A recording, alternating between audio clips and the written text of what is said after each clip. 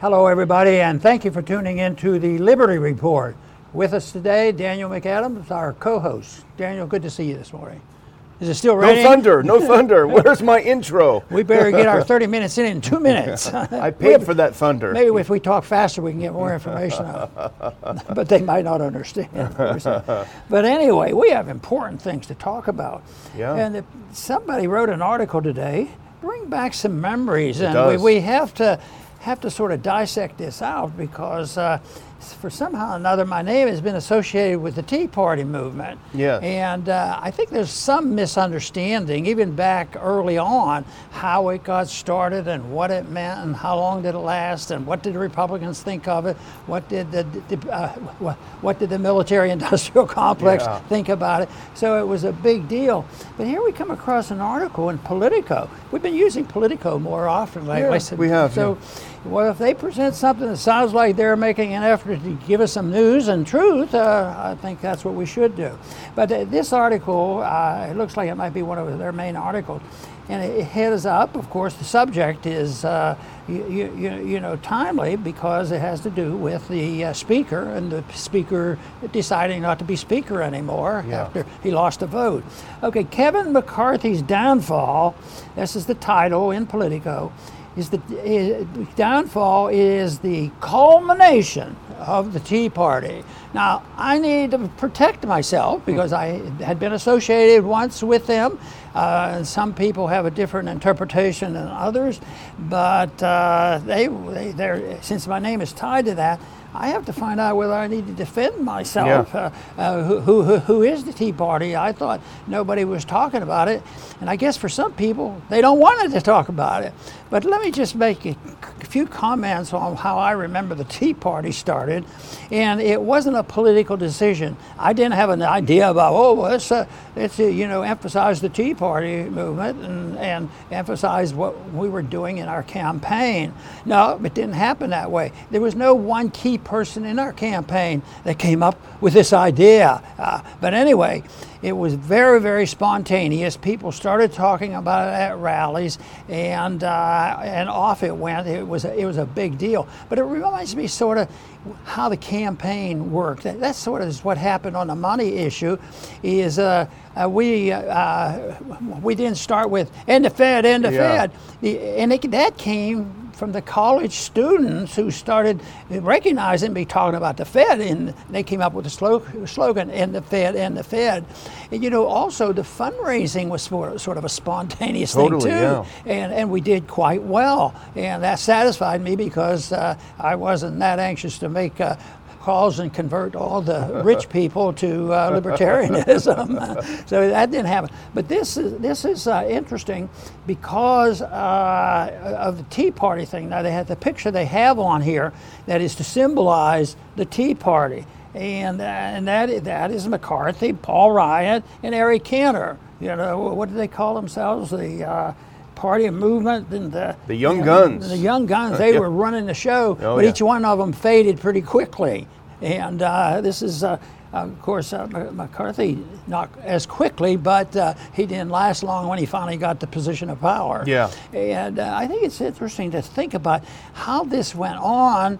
And I think I mentioned something to you is I was looking at this and how it came about. Because of the miscellaneous arguments for what they really believed in, it was sort of a distorted ideas of interventionism and conservatism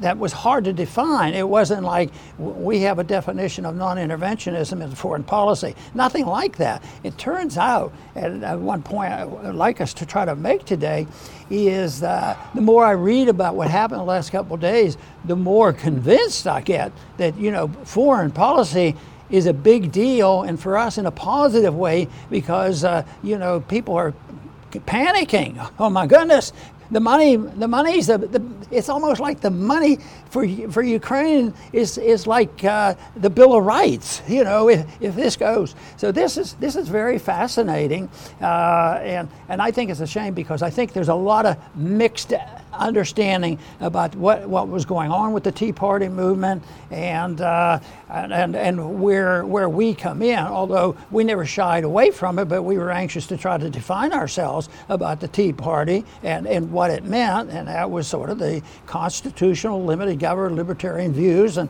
monetary policy, and that's what I believe, because the people and the students I was talking to, they helped and they stimulated this and created this movement. And if somebody said, well, why don't you describe what you think they were doing and why was the Tea Party established and your name attached to it? See, that's a different story, because it didn't take long when I heard whispers, well, yeah, sounds good, but we have to deal with this foreign policy thing, you know, because they have heard about it. So, but it's fascinating. It came and went, but what I'm hoping for and what I'll work for is to make sure that the image and the beliefs and the momentum and the ideology of what we were talking about is worthwhile defining and preserving. Yeah, and this is the article we're talking about on Politico today, if we can put that first one up. This is Kevin McCarthy's downfall is the culmination of the Tea Party. It caught both of our attention, Dr. Paul, and what it essentially is in an interview with Theda Skocpol. Now, she's a political scientist at Harvard, Dr. Paul, so I'm sure she knows way more than we do about the Tea Party and everything else. She's an expert on it, in fact, and that's how she is described in the article, in the interview. So I looked at this article. The first thing I did when I saw the Tea Party is I did a little word search. Go to the next one. I did a little word search for Ron Paul, and it came up as 0. So they wrote an entire article about the culmination of the Tea Party, and it did not include the words Ron Paul in it. And I thought, well, let's go back down the history memory hole. And I went and I did a little bit of Googling, Dr. Paul, and hold on one second. And so I went to a magazine that is not known for being pro-Ron Paul or pro-libertarian, and that is The Atlantic. And they came out with an article in 2010. So according to Theda Skocpol of Harvard, the Tea Party has nothing to do with Ron Paul. According to The Atlantic, which has always hated Ron Paul, let's go to the next one, November 2010, Ron Paul, the Tea Party's brain. So apparently, you're the Tea Party's brain according to even your enemies, but now when we talk about the Tea Party with the Harvard professor, you're not. And here's the opening article from Joshua Green, the opening of the 2010 Atlantic. One way to measure the surprising rightward political lurch, okay, they'll say that, of the past 2 years, and the rise of the Tea Party is to chart the relative position of Ron Paul, who has never flinched from his beliefs. He's not alone anymore. That's all you need to know about what it was before good old Theda was interviewed by Politico yesterday. Now, the conclusion by some, probably not in that article, and after explaining what you said, he has to go. We got to get rid of this guy. Yeah, so absolutely. Well, here's more from I just want to refresh people's memory, and here's more from the Atlantic article, if you can put the next one on, because I think it's important to remember this. So Paul is also a loner because his ambitions lie mostly beyond Washington. He wants to inspire a national movement, but from the outside. And this is all from the article about Ron Paul as the brain of the Tea Party. Like Obama, Paul inspires people of widely varying beliefs to see him as a vessel of their desires. His opposition to the Iraq War, strident criticism of the Federal Reserve, and early warnings of financial collapse, which he derived from the theories of semi-obscure Austrian economists, brought all sorts of people into the fold. Important to remember how it brought all sorts of people into the fold. And if you'll indulge me a little bit more, Dr. Paul, if we can go to the next one. From that same 2010 Politico article, it talks about the clearest sign of this, i.e. of you bringing all sorts of people together. The clearest signs of this is the loose affiliation of angry conservatives, disaffected independents, Glenn Beck disciples, strict constitutionalists, and assorted malcontents who gather under the Tea Party banner. that captures exactly as we both remember it, as everyone involved remember it. But going back to present time, and our favorite Harvard expert on the Tea Party, Dr. Paul, if we look at the next one, it wasn't about all of that. She says, it was never about cutting the deficit. The popular side of the Tea Party was about anger and fear of a changing country in which a guy with Hussein as his middle name and black skin could be elected president. So, Dr. Paul, the Tea Party wasn't about you. It wasn't about grassroots. It was purely about racism. Well, I can't remember calling her up and thanking her for the fair article, but the way you were just reading it, I said, I think I'd root for that guy. He sounds pretty good to me. But no, and I think the biggest problem for people to really understand it, and to me it's important, and I think for promoting ideas it's important, is how it got started. It was spontaneous, which I encourage, and it was a reflection of young people who were taking what I was saying in philosophy and interpreted it into a political action. The same thing, happened with the ending of the Fed. They started shouting, "End the Fed, end the Fed," after just hearing the story about this. So it's to me a wonderful thing on how it started, and but then it was taken over quickly, afterwards. As a matter of fact, that you said that was in 2010. That was 2010, yeah. How come you never showed me that article? I just found it. It's a good article. No, that's wonderful. That's why, sometimes we overly complain and put everybody in a basket, but some of them deserve it, that we hear nothing. But there's things out there. But quite frankly, I think we had more freedoms in 2010 than we have now when it comes to the First Amendment rights, and we might talk about that in a little bit. That it's been restrained, but it did change. And the Republicans, the only thing I sensed that I knew was going on was, I wasn't campaigning, so the activity was changing. I was doing more average things, and they all of a sudden I found out, I talked to Republicans, they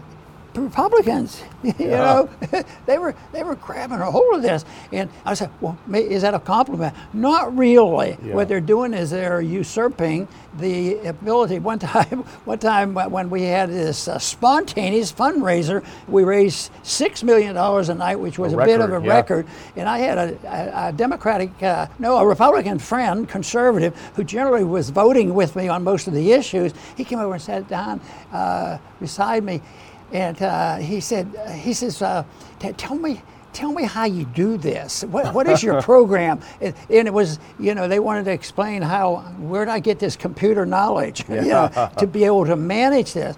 And, we were voting on something, and I was the only one voting against it. And somebody said I really missed an opportunity, because my thoughts were that looking at him and say, why don't you just look up on the board? Maybe that tells you something, but that wasn't of my nature. So I hoped that somebody else looked up at the board and figured out where that came from. So I liked that, but then I saw that that's spontaneous movement, which I was very happy for. I don't think it's dead at all, to tell you the truth. The original intent there, because people still believe these things, and I still feel like they're acknowledged when I go to the college campuses, and they still want to hear that same message. But politicians tend to want to take what they want and say, they're the Tea Party movement, and that's it. It sounded good, but and then it's changed now. But it looks like now they want to bury it for good. Well, the big difference is that you were excited in 2007 when you had the money bombs, when you had the college campuses. You were excited about the ability to transmit the philosophy. The rest of them were excited about your ability to raise the money, because it was always only about that. And so they took that. But the whole point of the Tea Party is it demonstrated the broad appeal that could not be honed in, cannot be contained by the campaign itself. And I remember Kent sometimes complaining, Kent Snyder complaining, your first campaign manager, kind of half jokingly, is we can't get these people to do what we want them to do. They can't be corralled. They were on their own, and that's where the energy was. And and I know it's going to take a second because at the last minute I wanted to have a bonus clip. So if you can start searching for that, I'm sorry about that.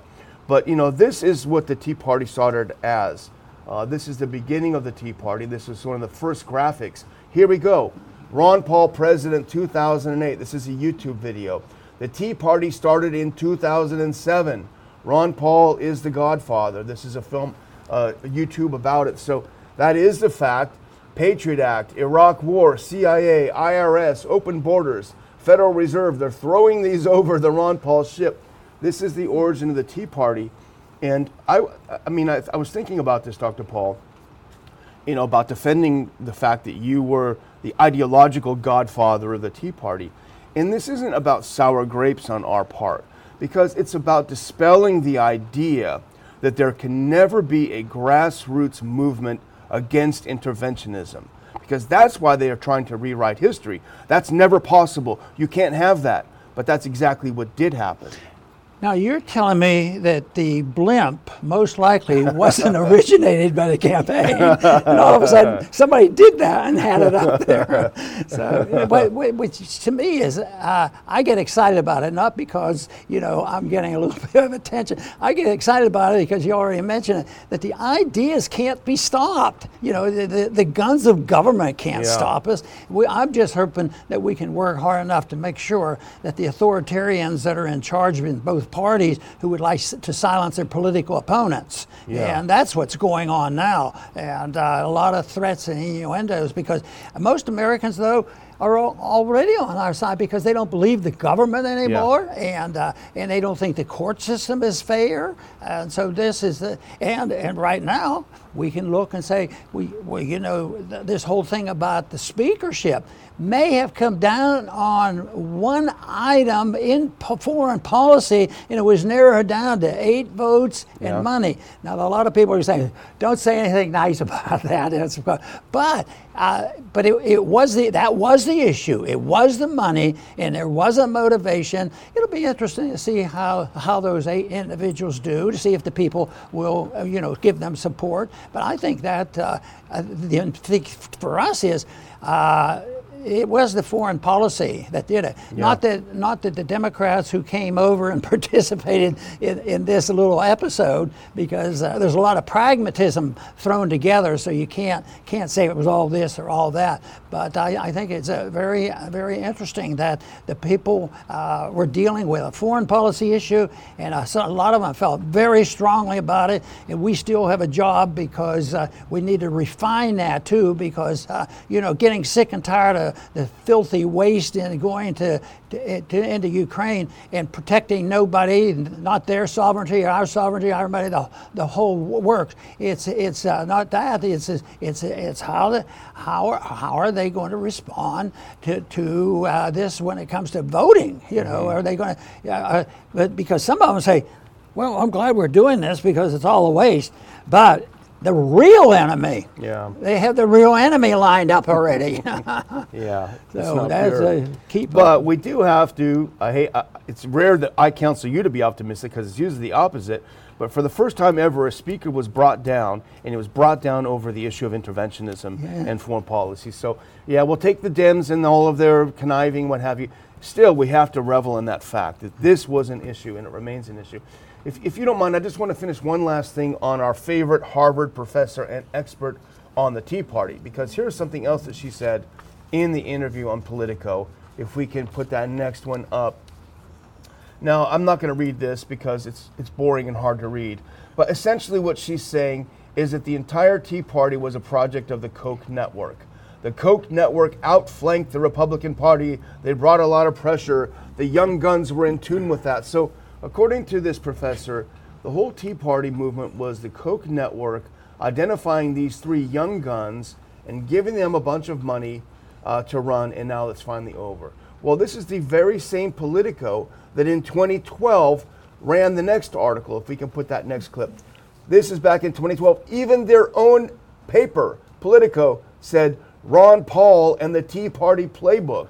And go into that article, which is the next clip, and this is 2012 in Politico. The Republican National Convention this week announced speaking slots for Libertarian Senator Rand Paul and Social Conservative Rick Santorum. Both claim the Tea Party brand. However, the 2012 primary season reveals that the Tea Party playbook is more Paul than Santorum. Wow. So the same Politico gives you the proper. This is real recent. No, that's 2012. Oh, that's okay. 2012. So 2012, you are the playbook of the Tea Party.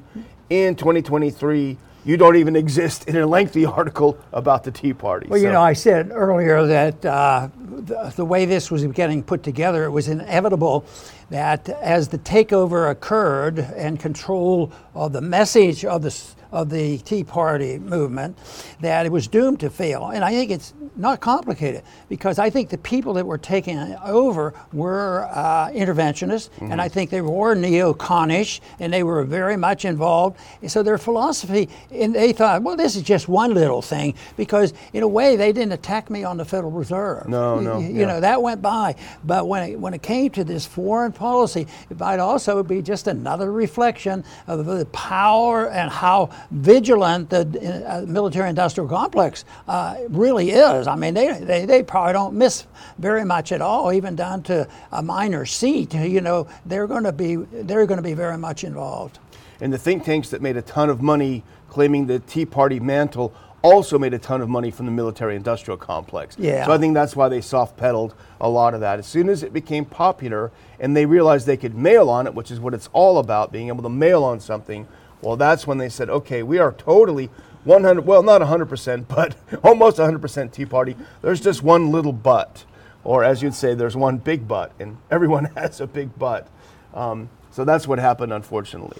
Yeah, and I think for the people who opposed us had to do something to undo the popularity of the real Tea Party movement without being too personal about it. They did, because when I started asking questions about people that, maybe at a gold conference, they could have been, go either way, but I'd ask them, and they were too often saying, well, we have to have a strong national security, Yeah.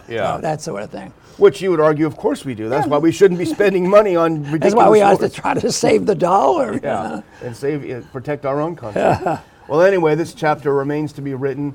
Someday we'll have to have Norm Singleton on to talk about it, because he was more in the middle of it than us eggheads in the backward during the time. But let's move on, because this is a related article, and this is also from Politico. Hey, we're giving them some love and some criticism, so it's even. Let's go to the next one, because this is what we both noticed this morning. Ukraine is freaking out as McCarthy chaos threatens U.S. aid.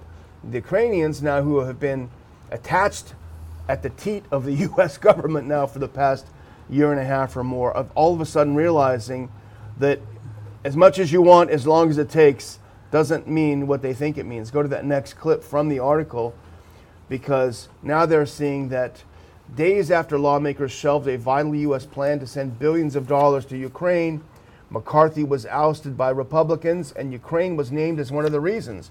Now here's a quote. In Kiev, officials are at a loss as to what might happen next. Their staunchest military ally suddenly looks unreliable, despite assurances from President Biden that the U.S. will remain steadfast and until Ukraine's invaders are defeated. All of a sudden, it's not so sure. In this title to this thing caught my attention, because at Kiev, that Ukraine has become a tool of the U.S. domestic politics. Well, when did that happen? It didn't happen this week. Yeah. It happened when they rolled over and they wanted to play with the big guys, and they wanted to be involved in NATO. They wanted to line up the battles and, do all this and join the military-industrial complex. They're still trying to get more involvement. They want to be they're lining up to set the Ukraine country for manufacturing weapons and things. the whole thing is though, are they really helping themselves? Are they helping the sovereignty of their country? Are they helping the Europeans? Are they damaging Russia as much as they like? Fortunately, they're not destroying Russia as they attempt to. They can blow up their pipelines, but it seems like they've been able to recover from that. But it's a real pity that they all of a sudden are surprised. How did this happen? They're not. They become a tool. We don't want to be a tool of them, man. And yet it's they are a tool of us, and it's a tool of the empire, which is the independent, that run the deep state and the globalist policies. That's who's really in charge, and so therefore there are still a lot of good things about what's going on in this country and with the people, and we talked about a little bit of it here, but it's something that it's the message and the ability and the right to deliver a message, and that is where I consider a real serious threat, because people are getting threatened if they speak their piece too often, like ever. Yeah. Well, we are critical of Ukraine's top leadership in the way they always are demanding money. But at the same time, you can't really just blame Ukraine for the situation, because, in fact, they are being used as a tool. They're being used as a tool by the neocons here and the neocons in the EU for their long-standing fantasy of destroying Russia. And they're the battlefield. That's where the blood is flowing. They're the ones sacrificing themselves for the neocons. And we heard it yesterday. Remember when we talked about the Dutch foreign minister who said, well, this is a cheap way to get at Russia. 500,000 people dead is a cheap way? I mean, talk about life being... I know they have euthanasia and abortion and all sorts of things in Netherlands, but I guess that's what happens when you start believing that life is cheap. It's not worth anything. Yeah, now they're getting skittish because they see the end might not be exactly what they thought, but there were people around, and friends of ours were making the point that this is foolish. Even if you think it should be done for moral reasons, it's foolish. It's not going to work. And I think the failure of it was inevitable from the beginning, and it's so evident now that even Biden is, mincing his words a little bit, and how much can we do? Because the people will rebel eventually. And that's why it's part of that first section that we just talked about. The people have made, those dollars go into Ukraine in that, special funding is so important, because that is what led to the changes in Washington. So that is good, but we have to develop a system. We have to get them to talk more, what I mentioned a minute ago, the difference between interventionism and non-interventionism. And you can't have balanced, modest approach. I always get annoyed about this if you have an intervention, what you need is cooperation. You need a balance. You need need bipartisanship. You need to give up something. Give up half of what you believe in. So that's the tragedy. Because if you give up half of what you believe in, that's 100% of the whole process. Yeah. Well, I think what's happening is that the tide has now turned. This is the turning point. This week is the turning point. And I think it's because it's now become obvious that this whole operation has been from the very beginning a U.S. neocon operation, starting certainly obviously in 2014, but before that. This is a U.S. neocon operation, and the ridiculous Europeans have allowed themselves to be drug along by the nose ring behind the U.S. neocons who've always gotten everything wrong. Everything they touch turns to garbage. And I think one of the pieces of evidence of this fact is, skip a couple of clips and go to that next Politico article about the EU. And this is what makes it very obvious that now even the Europeans are realizing, and here's an article from today, Dr. Paul, EU to US, help, we can't cope without you on Ukraine. All of a sudden they're looking around and they're seeing that the possibility of support dropping from Washington leaves them holding the bag, as the neocons always do, Dr. Paul. It's always someone else's fault. It's never their fault. And I found this graphic to demonstrate exactly what it means. We can't cope without you. Put on the next graphic, because this shows how much Project Ukraine is a U.S. neocon operation. Look at this. The country sending the most military aid to Ukraine. Now look at the U.S. on the left. Now this is a dated chart, but the proportions are still the same. The U.S. in billions of dollars, 46.5. The next closest is the UK at 5. So we're talking 10 times as much U.S. money going into Project Ukraine than the next highest supporter. This is a U.S. neocon project, and with it being more obvious that the bottom has fallen out of the neocon money train, it looks like the project is dying. You know, is it overstating it to say this is stupid? Yeah, no. Okay, I think it's stupid, but then you say, well, why do they do stupid things? They're gamblers. Yeah. And I think one is there's people who are enamored by power and control and empires, and the money is necessary, but the money is secondary to power. That's what they feed on. So there's the people who seek empire and power, and also then there are the people who are much more mercenary and say, well, we have to make a buck. Yeah. You know, so there's a money involved, and that's the motivation. But the question we don't ask enough, nor try to understand and explain. Right now, we explain why people are sick and tired of it, and they're coming our way. But I always keep asking, why do we have to wait so long? And yet I've even pointed out that they woke up a little sooner over Ukraine than they did at Vietnam. Yeah. Vietnam was much more tragic of what was happening, what's happening here. But it's still, and that's why I think the founders understood the difficulty in it and the shortcomings of war and all these things. I don't think they were naive, but in a way, their efforts didn't solve the problem.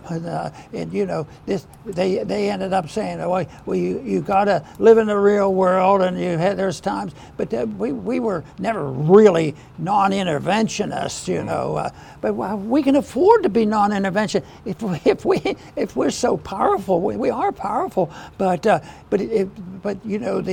policies are destined to curtail us. It's not going to be, getting a few more people in Congress. I think we should if we can, because they have a voice, but that isn't going to do it. It's going to be when the people say enough is enough. The people, in a way, spoke out and allowed foreign policy to become an issue in getting rid of the speaker. Yes. And that's why they're so afraid of movements like the Tea Party movement. Yeah, they're afraid of these populist movements. Well, I think we've probably covered it all. I think maybe it's time to close out now, Dr. Paul, if you're ready. And I would just do that by thanking our audience, thanking all of our viewers on whatever platform you watch this program. Of course, we're live on Rumble at this point. So if you can subscribe, if you can hit like, if you can make some comments, whatever platform you're on, it'll help us grow the show, and we appreciate it. And it won't cost you a penny. So that's a great way. And if you're not subscribed, please do subscribe. I have some details in the description about how to get Ron Paul's brand new book, but I'll leave it at that and turn it back over to you, Dr. Paul. Very good. And I want to express my deep appreciation to all our viewers for tuning in to the Liberty Report. And we're anxious to meet and hear from as many as possible when we do live streaming. And at times we have a lot of viewers.